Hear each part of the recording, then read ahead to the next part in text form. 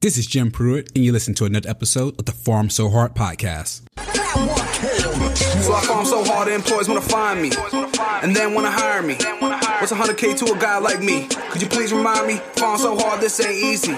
Working late nights, you best believe me. My grades can only go ace. Never want to see another B unless I'm Jay-Z. Farm so hard, What's let's good, get paid. I'm your host Jim Pruitt, aka Farm Day in the ED, and I'm bringing you another episode of the Farm So Hard podcast.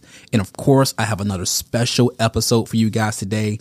We're going to be talking about something that a lot of you guys are doing, and you probably wish you had a little bit more guidance from. But of course, I'm not going to be doing all the talking today. I have some phenomenal guests to come and talk about procedural sedation. And this is going to be a really cool episode. We're going to talk about some of the physician side of things, some of the nursing side of things, and some of the pharmacy side of things. We're going to combine all of this together. So when you're riding into work today, if you get a procedural sedation, you know exactly what to do. But I'm going to go ahead and pass it over and let my guests introduce themselves. And we're going to jump right into this episode.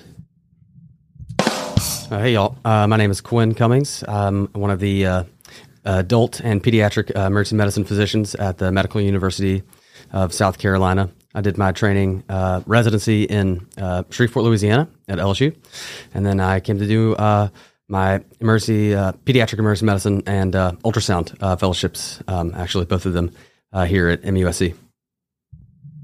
Hey there, I'm Ben Jackson, one of the pediatric emergency physicians here as well. I grew up here in Charleston, did my training at the University of Alabama, Birmingham, and pediatrics, and then in pediatric emergency medicine, and have been back as an attending here in the MUSC Children's Emergency Department since 2009. All right, perfect, guys. So we like to jump right into it, not tons of fluff.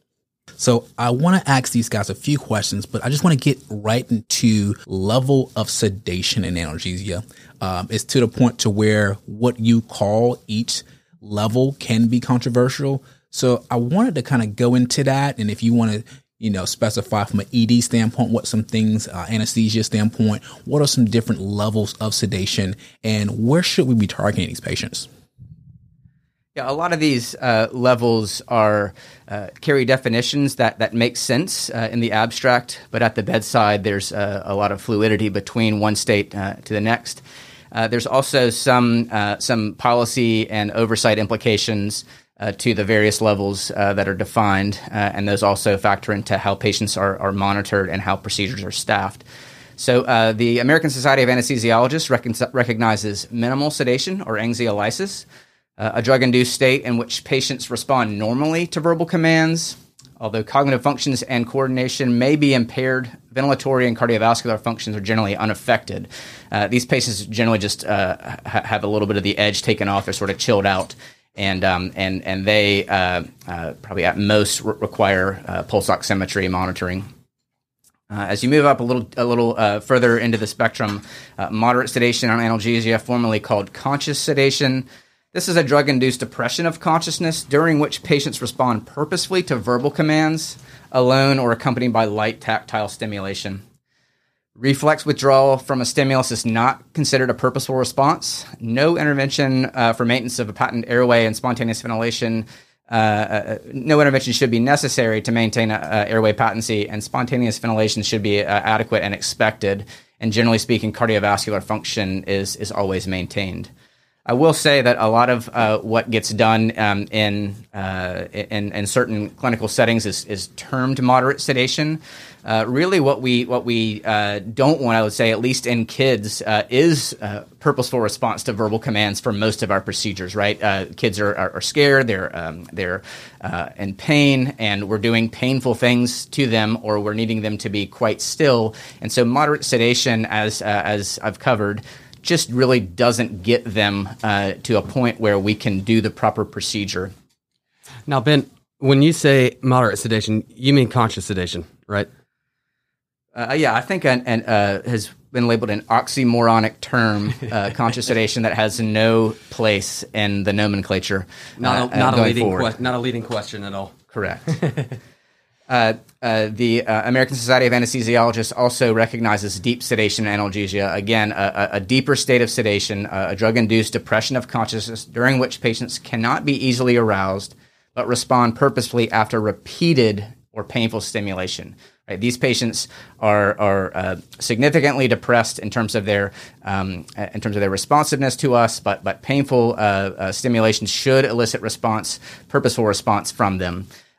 We would expect these patients who are deeply sedated to maintain ventilatory function independently, though we need to be prepared to intervene should that slip away.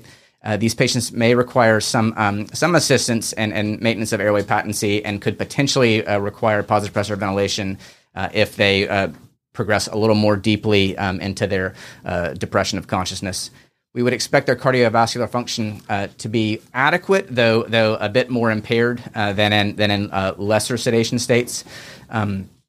But deeper sedation, or deep sedation rather, is really a more dangerous state that I think your emergency medicine physicians and staff should be comfortable caring for patients in this state. Certainly competent to with the skills necessary to deliver deep sedation and to rescue patients who have any untoward events from it. But it's a state that should be treated with a high degree of respect.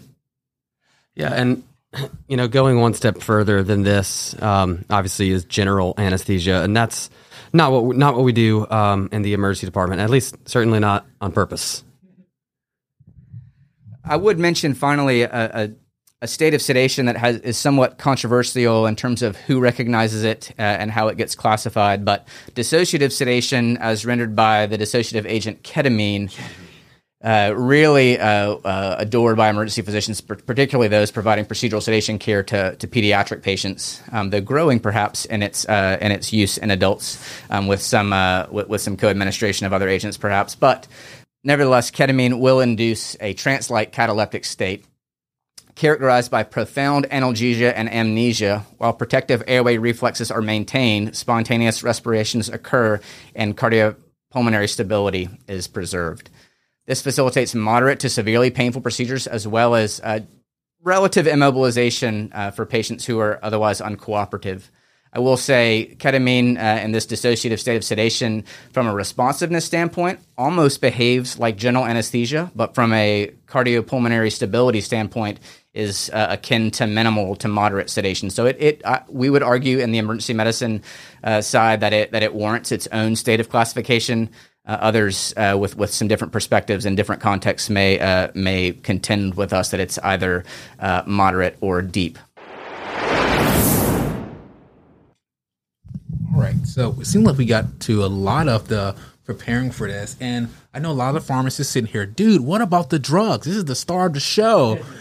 Maybe. I think that's one of the things we want to look at. And before we get into talking about individual drugs, I just want to caveat, what are we actually looking for here? We're looking for the ideal agent. We want a few things to happen. We want to produce this angiolysis that we're talking about. And even during painful procedures, want to make sure we do that. Produce a predictable state of sedation for the given doses and minimal effects on airway and cardiopulmonary status. I want to emphasize that again. This is a big player when it comes to what we're doing. We want to have a predictable degree of sedation. That's going to be phenomenal to make sure you don't have that airway compromise or the blood pressure issues that we can have. Then from there, again, I want to produce that amnesia for the procedure, produce no interactions with any other agents that they can use, and I also want to do something that's most likely reversible. So that's going to be key as well, but not necessarily all the time. And then from there, can be administered painlessly, and it's titratable and has a rapid onset, short duration, and a rapid recovery. So all of these things you want to just put in your bowl. And if you guys heard the Brain and Vein song about my secret sauce to procedural sedation is going to be something that can hit all of these points. So those are the things that I'm looking for. Is there anything that I'm missing that you guys would probably recommend for if you can make your own drug and be big pharma for a second? What would it be? Well, I think the question is, what is the ideal procedural sedation agent, and why is it ketamine? Why is it ketamine every time? No, I think, probably for me and for my patients, more importantly, it's going to be tailored to who is my proceduralist. So if I'm the sedationist, who is my proceduralist? What is my patient? What spectrum of the disease are they in? What's the estimated duration of procedure, and what contraindications do they have? I know for a long time propofol had a contraindication for egg allergy. I don't know if that's still the case anymore, but I remember that was for a while. I always thought it was lactose intolerance, but I think that's just because it looks like milk. I think the lexicon pharmacist will say that, but I think we've now got more data to say that that's not necessarily the case. And for what we're trying to do, it's not really a big deal. Right. And I also, obviously, take into account vital sign abnormalities. Of course, at that point, I'm probably taking a step back and saying, hey, is a procedural sedation appropriate for this patient? That's probably another cognitive sort of checkpoint that I have is because I love doing procedural sedation. I also love doing regional anesthesia. Yeah. Obviously, that was the last podcast that I was on, was talking about regional anesthesia. And for both of those, I have to take a step back and say, I know I love to do this. I know that it might make this patient's stay in their emergency department more enjoyable, but is this what's safe? Yeah. Is this what's best for this patient? Is there a more appropriate setting? Is there a more appropriate time for this to happen? Is this emergent? Yeah. Is this urgent? Because if it's not truly emergent and any untoward event happens, I'm on the hook for that. And I would feel bad too, because, I want what's best for my patients. I think this is a critical point to emphasize. We wear a lot of hats in the emergency department, proceduralist, sedationist, but we should never take off our risk stratificationist hat. We should always keep in mind that what we do involves some measure of risk every time we do anything, prescribe a drug or not, discharge a patient or admit the patient. But entering into a procedural sedation encounter is very much involves risk that we need to be willing to identify and then to navigate. So I think, like Quinn says, we love doing this. I find it to be among the most tangible means of rendering compassionate care is helping really not just the patient but the patient's caregivers, parents, through a really terrible day they didn't plan for. They came to see me today because something bad happened to them, to their child, and then obviously to the family unit. And we've got to help them through that. And it's really a huge privilege to be able to provide compassionate care in this regard. But I don't want to add to their burden by doing things in a risky manner. Yeah, and I think because the potential adverse consequences of a procedural sedation down to anoxic brain injury, right? Because that's really would be the worst possible outcome. Anoxic brain injury, death. Obviously, extraordinarily rare, but that is the theoretical worst. That's why probably the safest, the safest way to approach it is to be a dedicated sedationist and have a dedicated proceduralist. Now, this is really in an ideal world, and I think the reality in a lot of community emergency departments is that the emergency physician doesn't have a massive team to come assist with the sedation and the procedure itself. And they're usually the ones performing the sedation as well as performing the procedure. And that can be fraught with, I think, medico-legal risk. But, that is the reality for a lot of patients that undergo procedural sedation in the emergency department in the United States. All right, guys, we're going to just go through piece by piece and look at each of these drugs. And I'm going to hit the high notes of dosing and things of that nature. Then we can just really talk about the advantages and disadvantages of those drugs. So I think the first one that starts off is the more common agent of propofol. That's going to be the one that most people are very familiar with. And forgive my French, but sometimes we call it Little Jackson juice, R.I.P. But it's something that we think about as being the first. Dosing is actually an interesting thing. So we say the dosing on paper is 1 to 2 milligrams per kilogram. And I would argue that that's the total dose that we would probably start off with additional. So my preference, and again, you guys can chime in on this, I like to do 0.5 mg per kg syringes and go from there. Start off with 0.5, see how things go. I've had a patient who is completely snowed with 0.5 and had patients that needed 2.5 to get to an adequate amount. But I think starting off on the lower end really helps out quite a bit. And then you can continue to titrate. And I love propofol for this particular reason. So the dose is probably 1 to 2 mg per kg overall. But I think we should, when we titrating, I like to do mine in 0.5 increments. And I actually prepare my syringes that way. So you guys don't have to think about it. This is 0.5 every time I give it. If I want to give less, I can give half of that and get 0.25. So when you're doing all of your dosing, you can say, okay, I gave 2 syringes full. That's 1 mg per kg. If I gave 4, that's going to be 2 mg per kg. And it really helps out from when you're training people who don't do it often, or if you're attending and you're training interns, things of that nature. It really helps out because you start thinking about, this is 22, milligrams. This is 24. You get lost in the sauce, I would say. So it really just helped me bring it back, and I'll keep control of that. The nursing can keep control of the exact amount, and we could confirm that prior to getting started. But I think if every time I want my syringes in 0.5 mg per kg, this patient's 80 kilos, I want 40 milligrams. So I think that's where I go from a dosing standpoint. You guys any input on that? I would say, first of all, let me just, I'm not getting paid to do this, but let me contend for all of you who may be listening to enlist an ED pharmacist to help you with drug preparation, drug decision making. It just makes a lot. It just offloads a lot from our brain. We can think of indications and potential drugs, but having this level of expertise and just really just dumbing it down. Right? I can't tell you how many times I've looked at a syringe and said, is this 1 per kilo or is this half per kilo?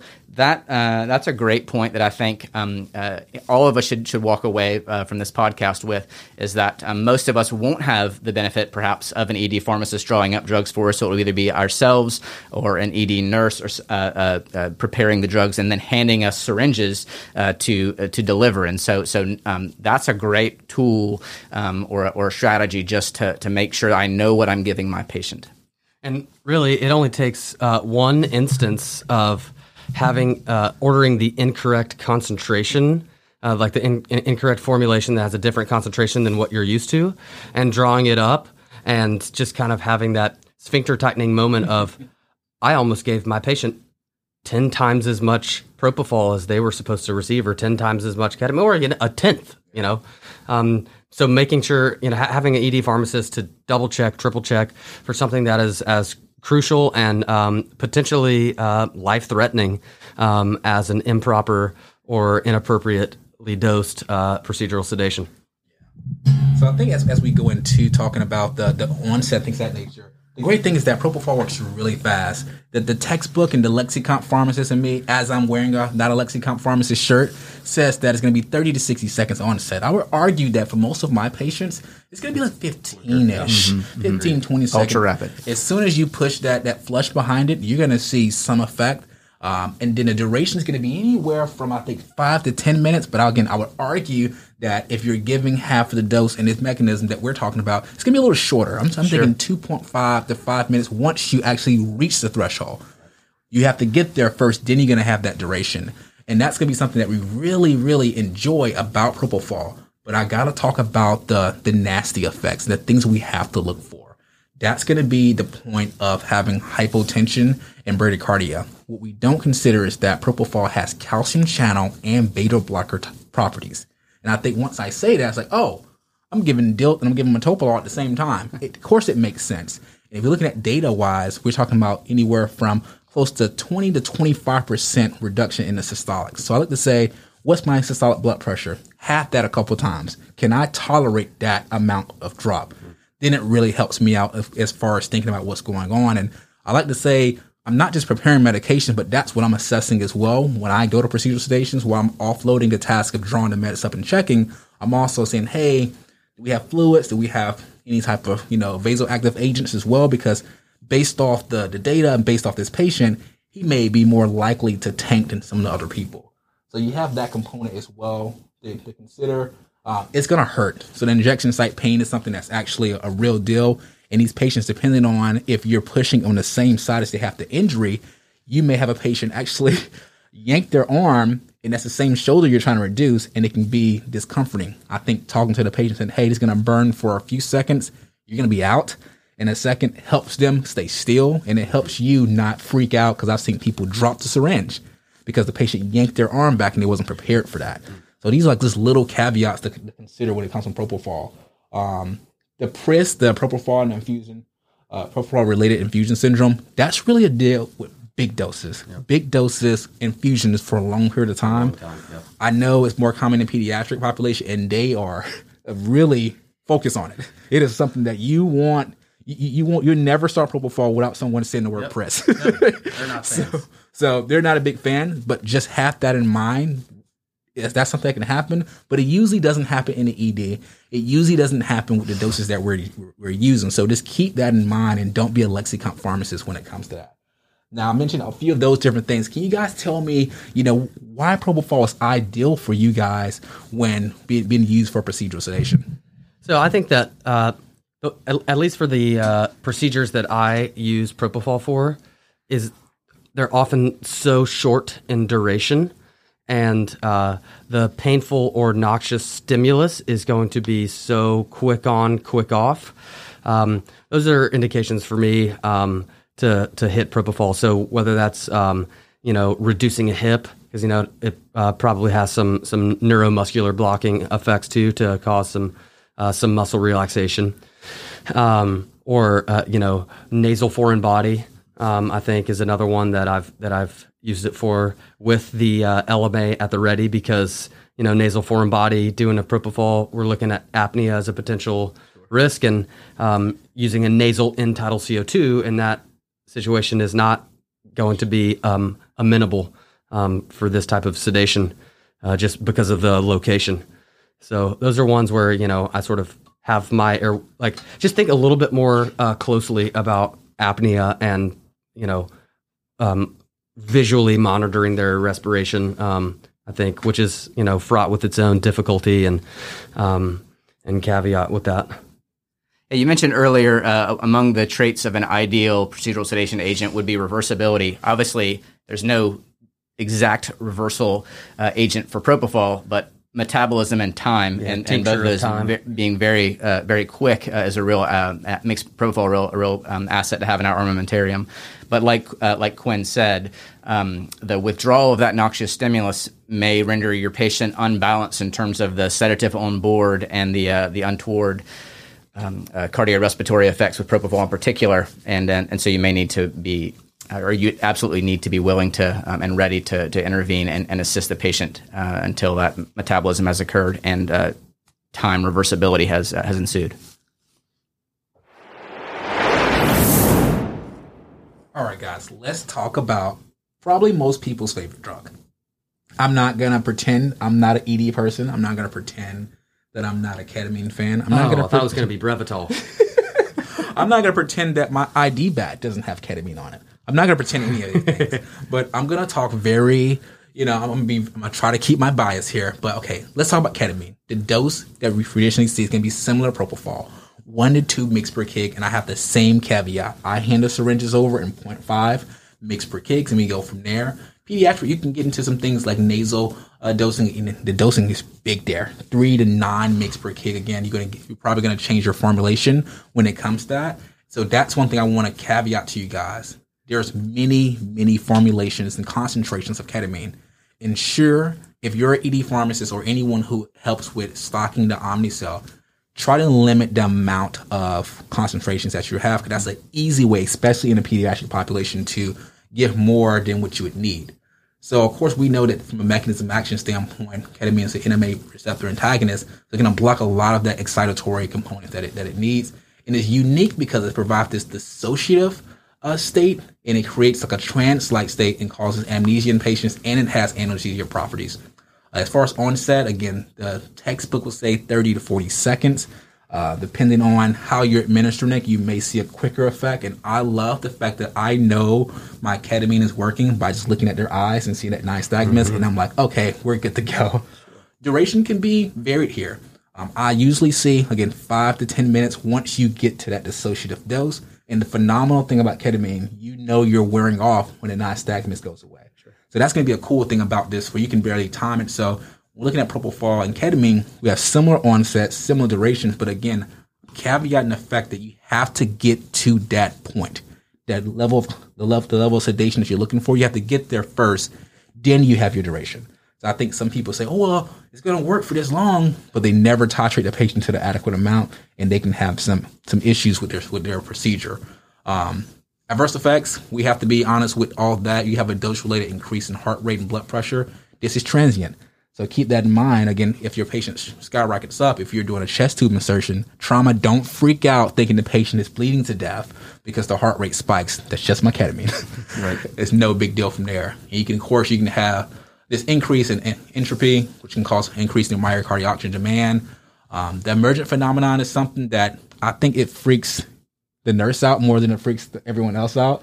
It's scary. People yell for a second. They say some cool things, very cool things, and then you go from there. Emesis is something that we have to be considerate of. Some people go as far as pre-treating with Zofran and some other agents. I don't know if there's any data for that, but again, if it makes you feel better, you like it, I love it kind of deal. And then the thing that I think the scariest component is the laryngeal spasm. And this is going to be more associated with big concentrations quickly. So if you're slamming your ketamine in, you're not giving it over, 30 seconds to 60 seconds, that's when this can happen. This is one of the things I see commonly done that I try to step in on and say, hey, if you're not prepared for everything, we don't follow the procedure, the preparation to the T, please make sure you're giving your ketamine a little slower, because that's a way for you to make things more interesting than any of us want. And now I enjoy very boring procedures now. Sure. I don't want anything interesting to happen. And that's one of the interventions that I say, hey, this is what I'm looking for as well. Can you slow down the administration? I usually hold a phone out, show it to my resident or my attending and say, hey, you're about 30 seconds in, you're doing great, versus it's 3 seconds. And I've seen that happen. Or I've seen laryngeal spasm, and it's a pretty disturbing event to happen when you have other things going on. So those are my big things for my adverse effects and that nature. Talk to me about the pearls and why you like to use ketamine. And we can make a whole episode on this, but let's just talk about the things from this procedural sedation standpoint. So before I get into the pearls, one of the pitfalls, I think, tagging on to what you were saying, Jimmy, is that this is a dissociative sedation. It's not a deep sedation. So especially in pediatric patients, I've seen some of them call out for their parents. So obviously we try to have the parents leave the room. I never insist, but I say, listen, your kid might call out for you and cry, and you're going to want to go up and hold their hand, and you're going to be sad about it. But they are in outer space. They are in Candyland. That is just an unconscious mechanism that they are exhibiting and that we're witnessing, and we're innocent bystanders to that. And parents are I used to think that, for my kids, that I'm absolutely going to be present during a procedural sedation if, my kid breaks his forearm or something like that. Now I'm thinking, of course, it's free babysitting, and I'm out of here, and I'm going to go, have a lovely lunch with my wife while, Dr. Jackson fixes his forearm. But I think there's a tendency to rush in. So seeing a patient viscerally react during a procedure or cry out, and even though they're fully dissociated, the sedationist often wants to, or at least the proceduralist, often wants the patient to be deeper somehow. And sometimes it's just not possible. You can't really get any deeper than completely dissociated, and giving more medication or, rapidly, oh my gosh, they're moving their body. So we want to, and we're trying to do a closed reduction. Now we want to give ketamine, hurry up, let's draw it up and give it, There's sometimes you have to take a step back and say, listen, maybe we'll add propofol now. Maybe this becomes a ketofol sedation. Or maybe thinking about giving some benzodiazepine during something else. It's usually not more ketamine. That's the answer. That's sort of whenever you can get into trouble. Yeah, I would also say with respect to ketamine, as with propofol, they mentioned the respiratory depression and the potential for hemodynamic suppression with propofol. So you want to make sure those patients are optimized in terms of their volume status, that they're not like sort of unrecognized sepsis or profoundly volume down or hemorrhagic. With ketamine, you'd want to make sure your patient doesn't have untreated hypertension, that most of this dose-related increase in heart rate and blood pressure is very well tolerated. It's like almost clinically insignificant, but although you might your attention will certainly be drawn to the monitor when you see marked tachycardia or marked hypertension for a very young child, let's say. But generally speaking, it's very well tolerated. It's dose dependent, and once the kid metabolizes the drug, it's gone. But you would want to take note of the patient's comorbidities, and if the patient has unrecognized and untreated hypertension, you may want to consider that ketamine wouldn't be the agent of choice, or at least ketamine alone, to accomplish the procedure.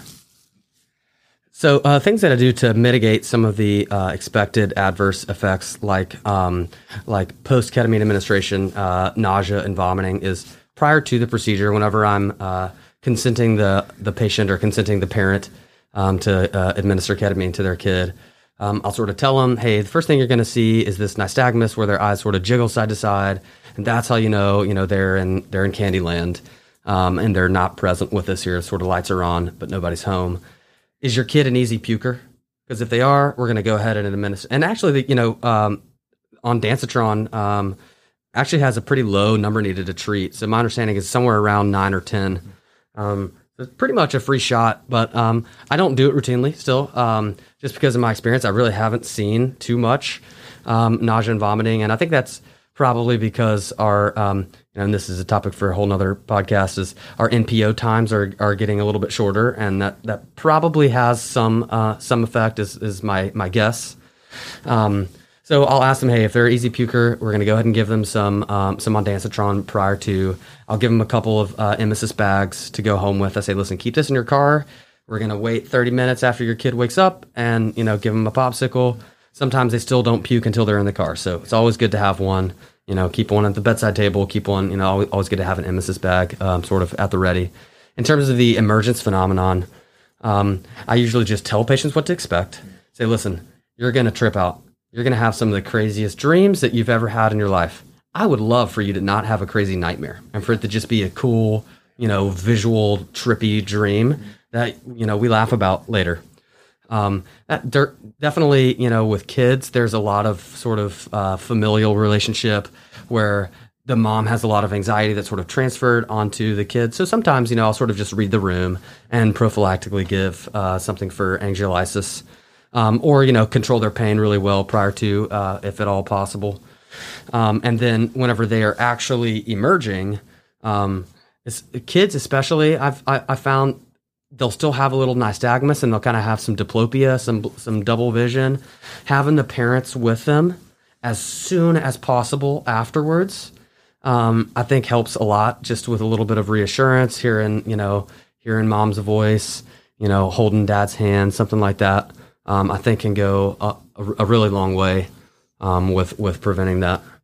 Yeah, I would add lights down, really minimal stimulation in that procedural room to allow the kid to transition back from dissociation to regular wakefulness with caregiver presence, reassuring voice, but yeah, minimizing the stimulation to ensure that they have a smooth transition. Yeah, I also try to add a little music into the situation. So if patients are awake for the sedation, I let them choose, and that has had mixed results. If they're fully dissociated or going into deep sedation, I get to choose, and I usually do Mozart or something, something relaxing classical music. One other thing that I like to do with ketamine sedations especially is give a bit of a larger dose off the bat. Oftentimes, I'll start 1.5. So I don't do 1, I go straight to 1.5.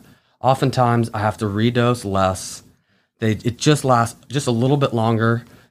I start to redose around 15 minutes or so after giving 1.5, and then I'll give an extra 0.5 or so every 10 minutes. Or I'll add an additional agent like propofol or something like that every 10 minutes or so. But I found that just that initial dose of 1.5 milligrams per kilogram is often enough for the vast majority of, especially orthopedic procedures that we do here, to last through the reduction, through the immobilization, and like the molding of the splint, especially, which is pretty painful. And then there's it's nice, call parents back as the x-ray's being done. And, it's nice to not have to redose. I feel like we reduce a lot of the side effects from redosing. One of the things that has been tried, or sort of a standard practice when ketamine was first introduced into procedural sedation care, was co-administration with midazolam.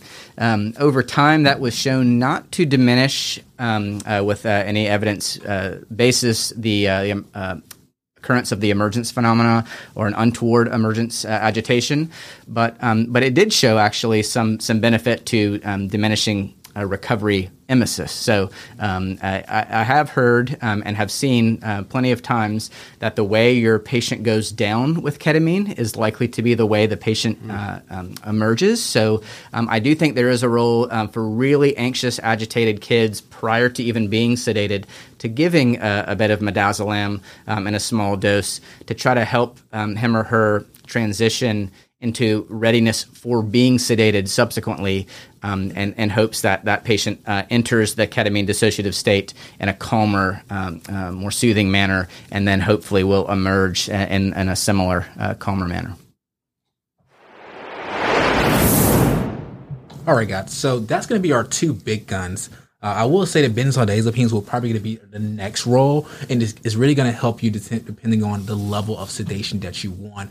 And I think the agent we use more commonly, and if you have heard any of my other work, I'm a big fan of midazolam when it comes to my benzos because it really gets the job done for people in the ED. The dosing that we traditionally see is going to be 0.1 mg per kg. Again, you can see some ranges there when talking about pediatric patients, and if you're giving it intranasal or not. Again, be conscious of your concentrations. There's a 5 per 1 at my shop, and I have a 1 per 1 at my shop. So 1 milligram per 1 ml. Then I have another one that's going to be a 5 milligram per 1 ml. That's something to be conscious of. Most people try to keep 1 in their ED, but I have 2. So I think that's something to be prepared for. For small people, it shouldn't be as big of a deal because you're not giving huge doses. But for the adult population, what you're more commonly hear, I want 2 of Versed. I want 4 of Versed. And my thing is, I think that anywhere from 2 to 5, from an anxiolysis standpoint, it's a solid dose. Once you start getting bigger than that, I start saying, hey, are we prepared for procedural sedation, or this is something you want to be, just to relax them because we're getting pretty big there because 5 of Versed can knock some of the toughest of them down. Don't be relaxed. Yeah. Don't be highly relaxed. Yeah. Relax with not breathing, things of that nature. So just keep that in mind. Pretty quick onset. I would say this is probably closer to the textbook. I would say probably 1 to 2 minutes you start to see something. By 5 minutes, they should be nice, nice and calm. And I joke around because it's a benzodiazepine is going to work on a GABA receptor. Is that you're basically giving them a nice cocktail of whatever you like. Whether you're a tequila person, you're a Jack and Coke kind of person, you're giving them a pretty nice little dose of that, and it's really going to put them back. The duration is a little weird. Again, textbook going to say 30 to 80 minutes. Realistically, clinically, I see anywhere from 20 to 60 minutes once you get them to the level they need. And of course, from an adverse effect standpoint, we're concerned about respiratory depression and hypotension. You can have patients, drop pretty precipitously right in front of you. And then you can have someone who doesn't do much at all and you need multiple repeat doses. So for me, I traditionally see my docs ask for midazolam plus fentanyl plus another agent, not necessarily used by itself as often, but that's just one of the agents we see. Can you guys talk about some of the benefits or some different caveats to when you would want to use midazolam? So on the pediatric side, we use a lot of oral midazolam, and I usually give about 0.4 to 0.5 mg per kg. Tell parents, it's going to put your kid about 2 to 3 beers deep. I usually get a little chuckle from them. They're like, okay, I get it. That's sort of what we're aiming for. Especially with kids, it's multimodal, right? So there's going to be some pain control. There's going to be some anxiolysis that occurs. Not pain control from the midazolam, right? Because it has no analgesia associated with it.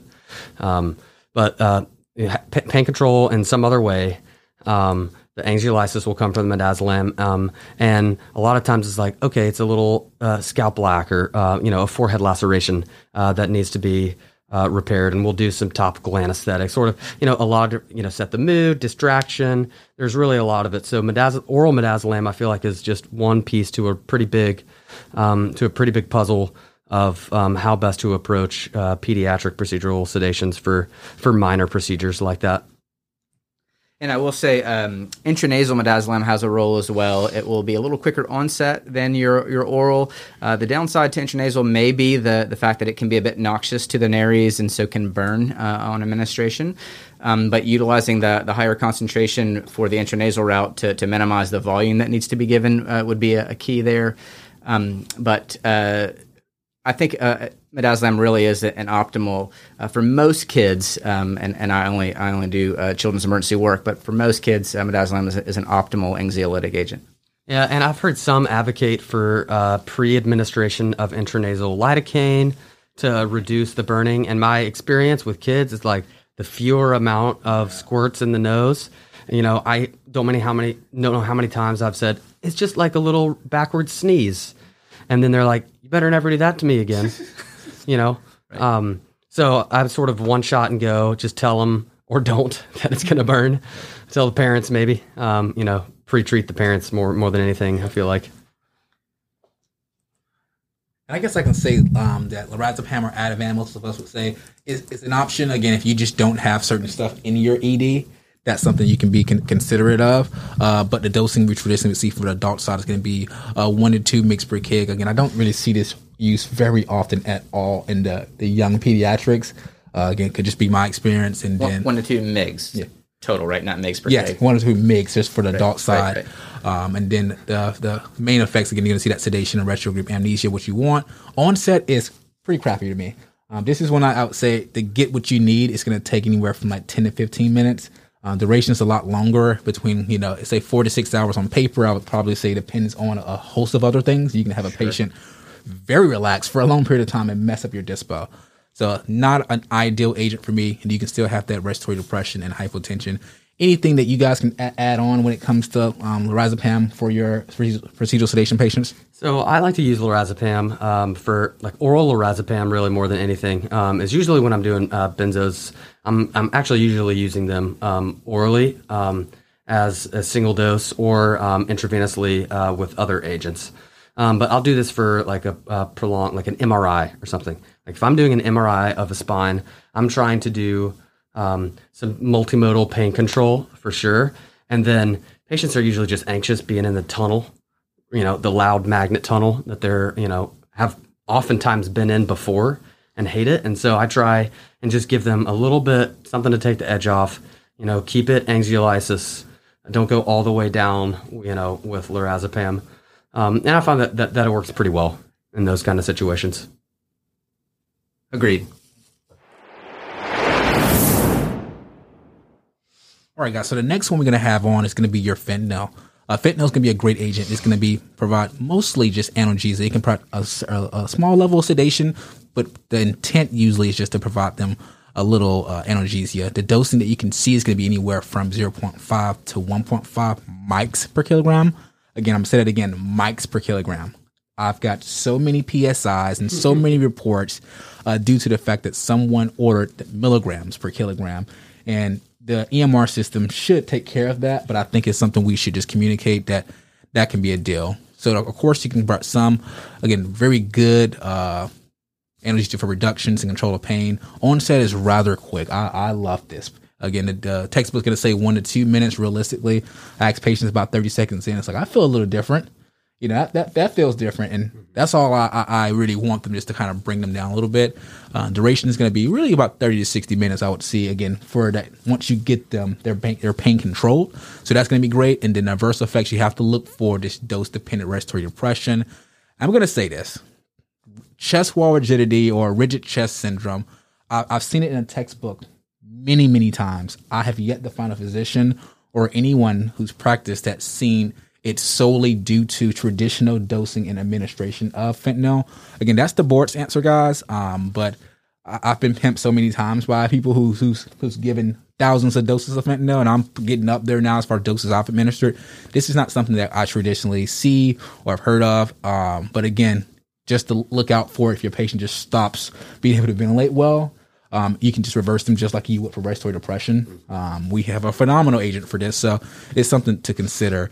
This is another agent that can be given intranasally as well, so that's going to be a great agent to have on board. So I think this is another cool agent. Usually I see like 1 to 2 mics per kilo as well for that. And again, concentration, I don't see many different ones like ketamine and propofol and midazolam, but again, usually I see the 50 micrograms per ml concentrations in most of my shops. So again, this is a really cool agent to have. Really works well. Big fan of fentanyl. Yeah, I like to use fentanyl for abscess drainage, especially the deloculation of complicated abscesses and the sort of expression of pus out of it. There's you can put as much topical anesthetic, intradermal anesthetic over an abscess that you're going to lance, and that may help with the initial incision, but the expression of pus is never tolerated well. Almost routine. I mean, I don't know of anyone who said, "Oh, that feels so much better. Thank you for squeezing my armpit," where it's the most tender. That's why I came in, is so that you wouldn't touch it. So I use fentanyl for short, super painful procedures. And again, co-administering other medications usually to help. I've used it a lot for gluteal abscesses, pilonidal cysts, those kinds of things, where it's like just at an unfortunate location, which abscesses often are. That's sort of that's how they arise, right? So I've actually done a few pilonidal abscess drainages that with nitrous oxide, actually. So an inhaled anesthetic that we have available to us on the peds side, co-administering with either oral morphine or IV fentanyl if it's something that's going to be quicker. I'll say on the children's side, most kids fear needle sticks more than just about anything in the world. And kids who come in with orthopedic injury, and it's not definitively a deformed forearm, let's say, but it's something that needs an x-ray, and it's going to require a little bit of different positional manipulation to get the x-ray completed sufficiently. Intranasal fentanyl is a wonder drug for that, usually at around 1.5 to 1.7, sometimes even up to 2 mics per kilo to accomplish that, depending on the degree of distress and pain that the child's experiencing and the size of the child, right? I would probably max out.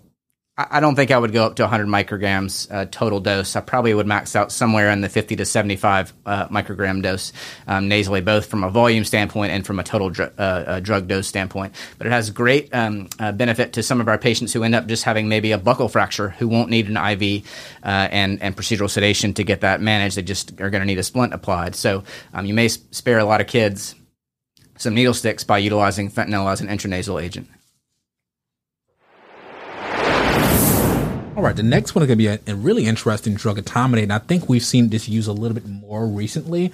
And I love etomidate for many reasons, but I think we should talk about dosing-wise. I always say half dose etomidate, and that dose is going to be anywhere from 0.1 to 0.2 mg per kg.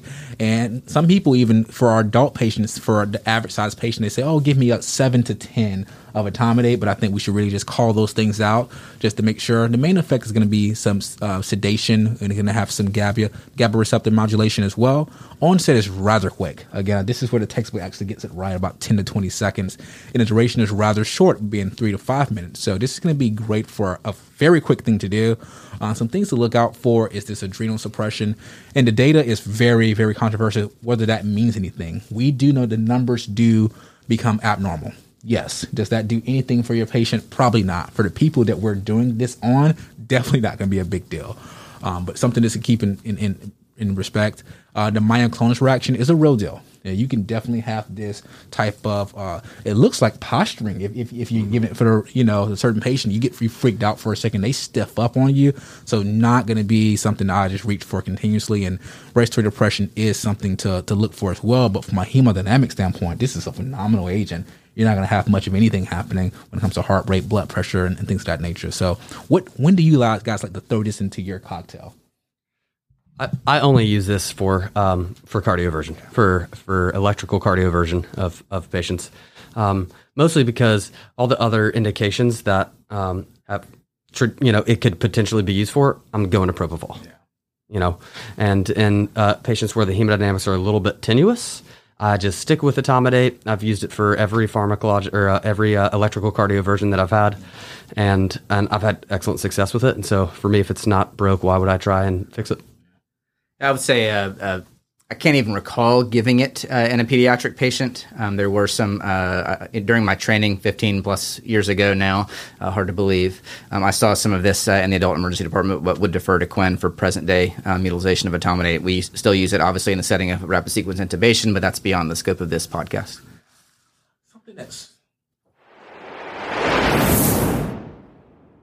Something that's newer that's been coming about, and I haven't had the chance to use it yet, is the use of dexmedetomidine or Precedex. Some people are given it as an IV push of 1 mic per kilo over 10 minutes. And then intranasal, this could be something they can use of 1 to 2.5 mics per kilo. Again, something that I'm not too big on. I don't have Precedex sticks downstairs. I only have the drips. Something that, again, it's just, I've heard it. It just for me, it just takes too long. If I'm going to follow the directions of giving something over 10 minutes, that defeats the purpose. But just going through the basics, and I have some sedation and analgesia components. The onset's going to be within, the textbook's going to say 10 to 15 minutes. Probably the push going to get you a little closer than that, but still not favorable for me. And the duration is going to be anywhere from 5 to 8 minutes. So if something takes longer for me to push than it takes to work, it's just not going to be ideal for me. The bradycardia and hypotension are two things to look for. But interestingly enough, you can actually have the opposite occur of having hypertension and tachycardia due to just this paradoxical effect that traditionally happens with the bolus more commonly. But again, something that I'm not very familiar with. I've never done this, and I'm pretty sure someone's going to look at me like, Jimmy, you just don't know what you're missing, and it's not given that way. Please message me or tweet me or something and tell me how you guys use this, because this is not something that I'm familiar with, and for the most part, I haven't needed to do this. So don't know if you guys have ever used Precedex in your population. I'm mostly adult, but I would love to have someone else talk about it. I have not used it. It certainly makes a lot of sense in practice to have a nice, smooth, centrally acting alpha-2 agonist. Seems pretty elegant. I've had some of my ICU colleagues, PICU adult ICU colleagues, who use it regularly, not only for like long sedation for like patients that are on that are intubated and on ventilators, and sparing propofol, I think, is probably the most common reason, indication for it, at least in the ICU setting, from what I've heard from some of my colleagues, but haven't personally used it. I'm certainly guilty of being an early adopter of about any cool new medication, for better or for worse. So I guess I'll look for that coming down the pipeline and see if there are some patients that might benefit from it. On the pediatric side, I will say, again, the intranasal use of dexmedetomidine at around 2 mics per kilo seems to be well tolerated in terms of the noxiousness of its standpoint. So it's reported to be not nearly so uncomfortable as intranasal midazolam. It does take probably 20 minutes or so to see a desired level of anxiolysis and sedation reached with that dose. But it's been done in settings in which time is not of the essence, right? So if you have time to apply some lidocaine, epinephrine, and tetracaine gel to a laceration and give an intranasal dose of dexmedetomidine, ensuring that you can get the patient on the monitor, at least a pulse ox during that time, to allow those medicines to work in synergy. I guess not pharmacologic synergy, but allow those medicines to work simultaneously to get your patient in a state of readiness for laceration repair, let's say. Alternatively, similar doses being used for some imaging procedures. It's been reported to be beneficial, but again, in my daily practice, we're not using dexmedetomidine, and so I would defer to the intensivists and outside the OR, outside the ER sedation service for the use of dexmedetomidine.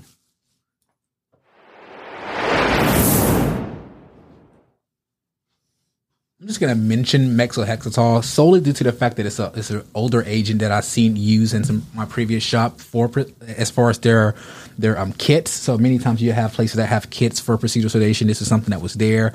Again, if someone is out there using it, please let me know.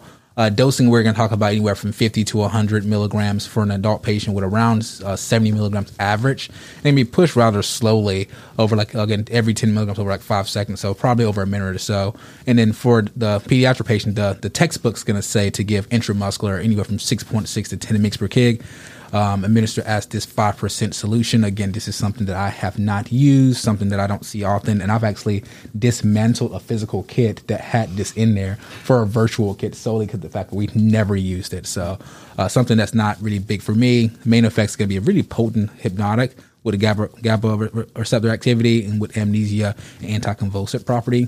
once you actually get it in, it's rather quick onset and lasts about 10 to 20 minutes. So I can see why people would use it. But again, some of the adverse effects is hiccup, coughing, muscle twitching, all the things I don't want happening in the middle of a sedation. Sure. But again, something that I haven't used quite often, and it's actually probably challenging to actually mix as well, because it comes my concentration had you had to actually reconstitute it. So all things not ideal for me.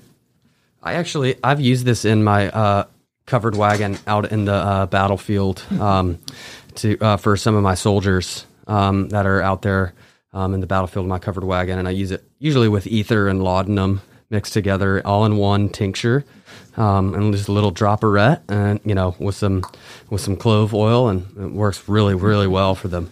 They tolerate it really well. I have nothing to add.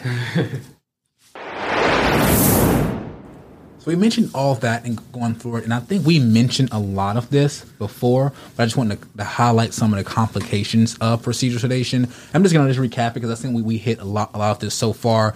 Is the big thing we're looking for is going to be respiratory. That's going to be the main thing that we have everyone involved with, whether it's going to be aspiration, hypoventilation, hypoxia, the rare chance of laryngospasm, or just apnea altogether. Those are the things we're looking for, and that's where we have all the equipment, all the expertise to be there. And again, our team can definitely do a good job of taking care of that, especially in the emergency department. I think there's no better place for something like this to happen, because we can really easily take care of that with no problem.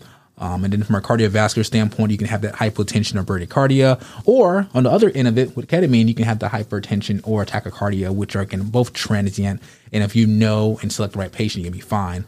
Vomiting is something to be considered of. Again, not something that's going to necessarily completely disrupt everything, because it may not happen during the procedure. And then the emergent phenomenon with ketamine is something to be aware of. And I'm being honest, if you do some pre-induction coaching, you give some anxiolysis, your patient usually does well. And I think if you tell them, hey, you may see some funny stuff, you can really pick your dreams. And I've had a guy who's getting a chest tube, and he's told me he was at a cookout, and as he's seeing blood, he said, "Oh, ketchup." Wow. So you can be in a great spot when the guy's holding his arm up by himself, like he's just holding the arm and everything was fine. He's getting a chest tube placed, and he's like blazing out at a cookout. Like he was having a great time with the French fries and the ketchup. That was actually his blood, and the French fries was actually the tube going inside of him. So again, you can put people in a good place. You just have to go from there. But that's really the complications and things to look for. And the last thing I'm just going to point out is just, I missed this earlier, was just reversal agents to have on staff. And we mentioned it before, but having naloxone and flumazenil available and making sure that, again, we know exactly where those agents are, because this is the cool part. If you're using fentanyl and midazolam as your key drivers, you can reverse those agents. But I will caveat with flumazenil, if you're the only source of GABA receptor, synthetic GABA receptor antagonism, then this makes sense to do. But if there's any other, most of our adult patients, we don't know what else they've had. Right, that's right. We don't know. Again, if they came in from a car accident, they have a shoulder reduction, and they have ETOH on board, they have a history. That's not something you want to do, due to the fact that you can actually, cause a benzo-resistant status epilepticus. And again, this is probably a board thing, and I have some people who's probably going to say, "Oh, Jimmy, that doesn't happen." But I wouldn't want to be in the courtroom when something like this occurs. Sure. So half of the job, I would say, is me taking care of the patient. The other half is me being the ED's lawyer. And this is one of the things I like to make sure that I'm not encouraging the use of this solely because, we gave benzos. Like, well, the patient also had, a history of 3 months worth of alcohol abuse. They supplement with, illicit Xanax and things in nature that we just don't know. And we're not going to have the results to.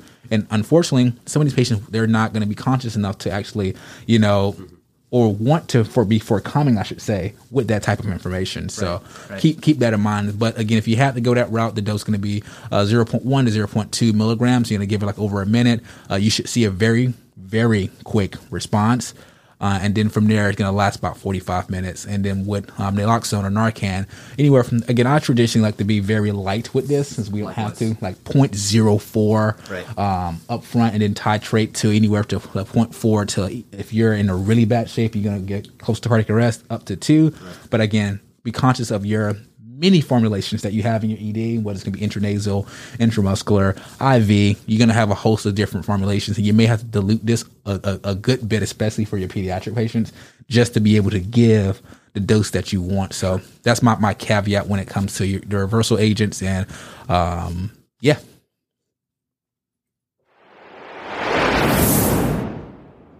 All right, guys, we're getting ready to close this up, and I want to make sure that if you guys had any major, takeaways from yourself that you want the audience to kind of listen to this episode and say, hey, this is the one or two things I want to get from this. And is there any caveats to the adult side versus the pediatric side, and really just kind of bring this episode home? Yeah, I think for me, the most important thing is to see into the potential future.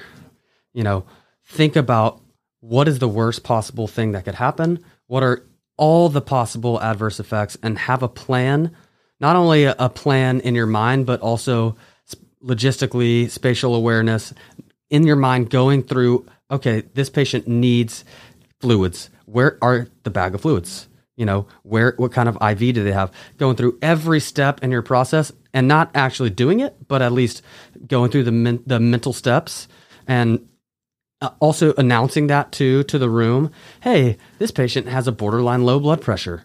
We're giving propofol, and I still think that that's the most appropriate agent. Here's what we should expect, and here's what we're going to do, the steps that we're going to take if this happens.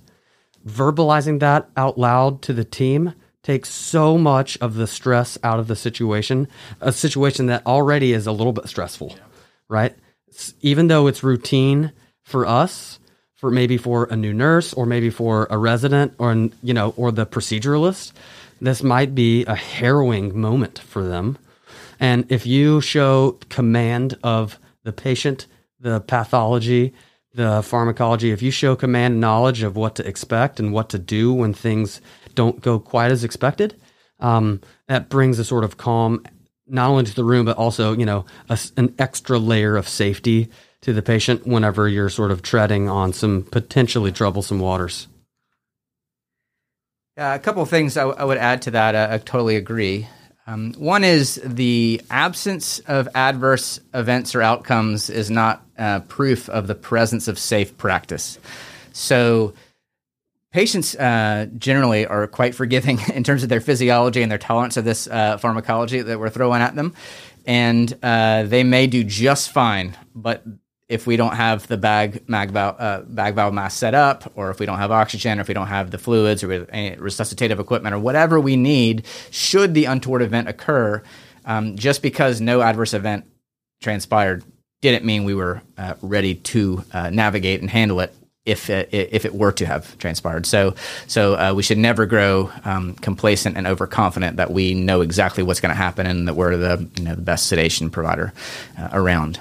The other is being willing to say no. We mentioned this earlier. There's not much more I like to do than provide procedural sedation to patients, because it's helping them through a really bad day, and hopefully getting them on the road to recovery and to the rest of their life. But some patients just aren't good candidates for this. Some patients are better served by our anesthesia colleagues in the operating room. Some patients, it may not be a hard no, but it may be a not now, right? The emergency department census or acuity isn't such, or our staffing isn't such that we can take a 30 minutes or so to dedicate to a single patient when there are other high acuity or a high volume state in the emergency department. So the willingness to say no is an important thing that's hard, I think. And to that end, sometimes saying yes creates precedent that will impact further downstream scenarios, right? So if Dr. Cummings says yes to a very complicated, higher risk patient and it goes well, I don't think Quinn is going to do that, but let's say it went well or nothing bad happened. Well, the next time that scenario rolls around, that proceduralist may assume that this is just what emergency department care involves. You're willing to throw ketamine or propofol at any patient that comes in the door. Yeehaw. And so somebody's going to suffer from that down the line. The patient, that you thought about saying no to, but you just couldn't quite back down from the proceduralist attending who says this is ER work, not OR work, and so you acquiesce. that patient might do fine and probably will. But some patient down the road, if you keep saying yes and never hit the pause button, never say no and here's why, you're going to hurt somebody. And so you have to be willing to say, I sedate for 500 cases, almost everything, all the time, every year. But 25 times a year, we might need to say no. And that's a pretty reasonable thing to do if you're thinking about optimal patient outcomes. So willingness to say no. One thing I've learned is that every patient is fine until they're not. Sure.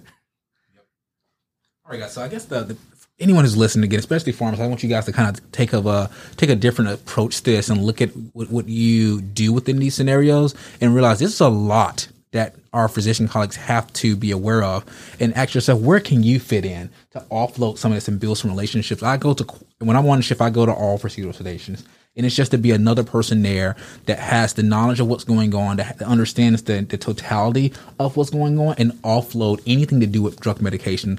And I tell my nursing staff, I may be drawing up, you may see me drawing up drugs, but the thing that I do for every scenario is the what if game. What if this goes bad? What if the hypotension gets more than what can be done with fluids? What if all these different things? So I think understanding the right drug and the right dose, and it's understanding what's the duration and onset of these agents, and being prepared to be active in case something happens. Because again, you may have 2 IV accesses, and one side can have the sedation and things going.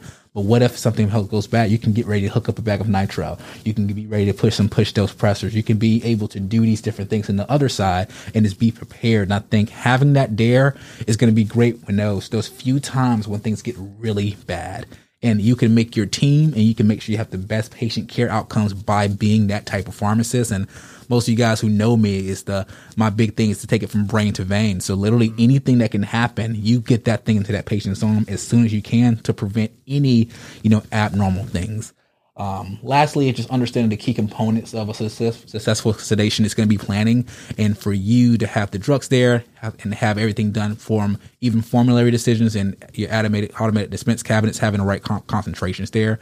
And always remember, guys, especially if you're working with the pediatric, your intranasal and intramuscular routes can be used, especially in a pediatric patient, and always consider different things like regional anesthesia. Just talk to your team and figure out, are there different mechanisms? And after you do it for a while, you got a few years in the game and you have, a good relationship with your docs, and say, hey, this is not one-to-one you traditionally do. This is not something I've seen you do. I don't know if this is on your mind, or we're just going back and forth. Do we have the time to do this? And provide different options, because as a pharmacist, again, a lot of this can be what you saw outside of your scope. But I think if you think of yourself as a leader and a person that's part of the ED team, looking at the entire process, you can be a colleague that can say, hey, this is something that's a little unique. I know there's a lot going on. Is there any other route that we can use? And I can help you from a drug standpoint. Right. Yeah. There's nothing wrong with having just another arrow in your quiver. Yeah. I think. Yeah. Go from there. Well, that's all I have. Do you guys have any social media or anything like that you guys want to put out for people to get in contact with you? Yeah, you can follow me on Twitter at resus_Bae, BAE. And you can follow me on Twitter at BFJ_PEM, PEM_MD. Perfect, guys. So, of course, again, you can find all this at our website, farmsoheart.com. I'm going to have a ton of resources. And if you want to get deeper into a lot of this, and I'm going to have a few courses and things built up, you can definitely visit us at the PACU. Again, Pharmacy and Acute Care University. That's where I do a lot of my premium work, and membership's going to be there. So you can definitely catch us on that. But, of course, guys, you know how I end every single episode. You don't have to be a pharmacist. You don't have to work in the ED, but everything you do, make sure you farm so hard.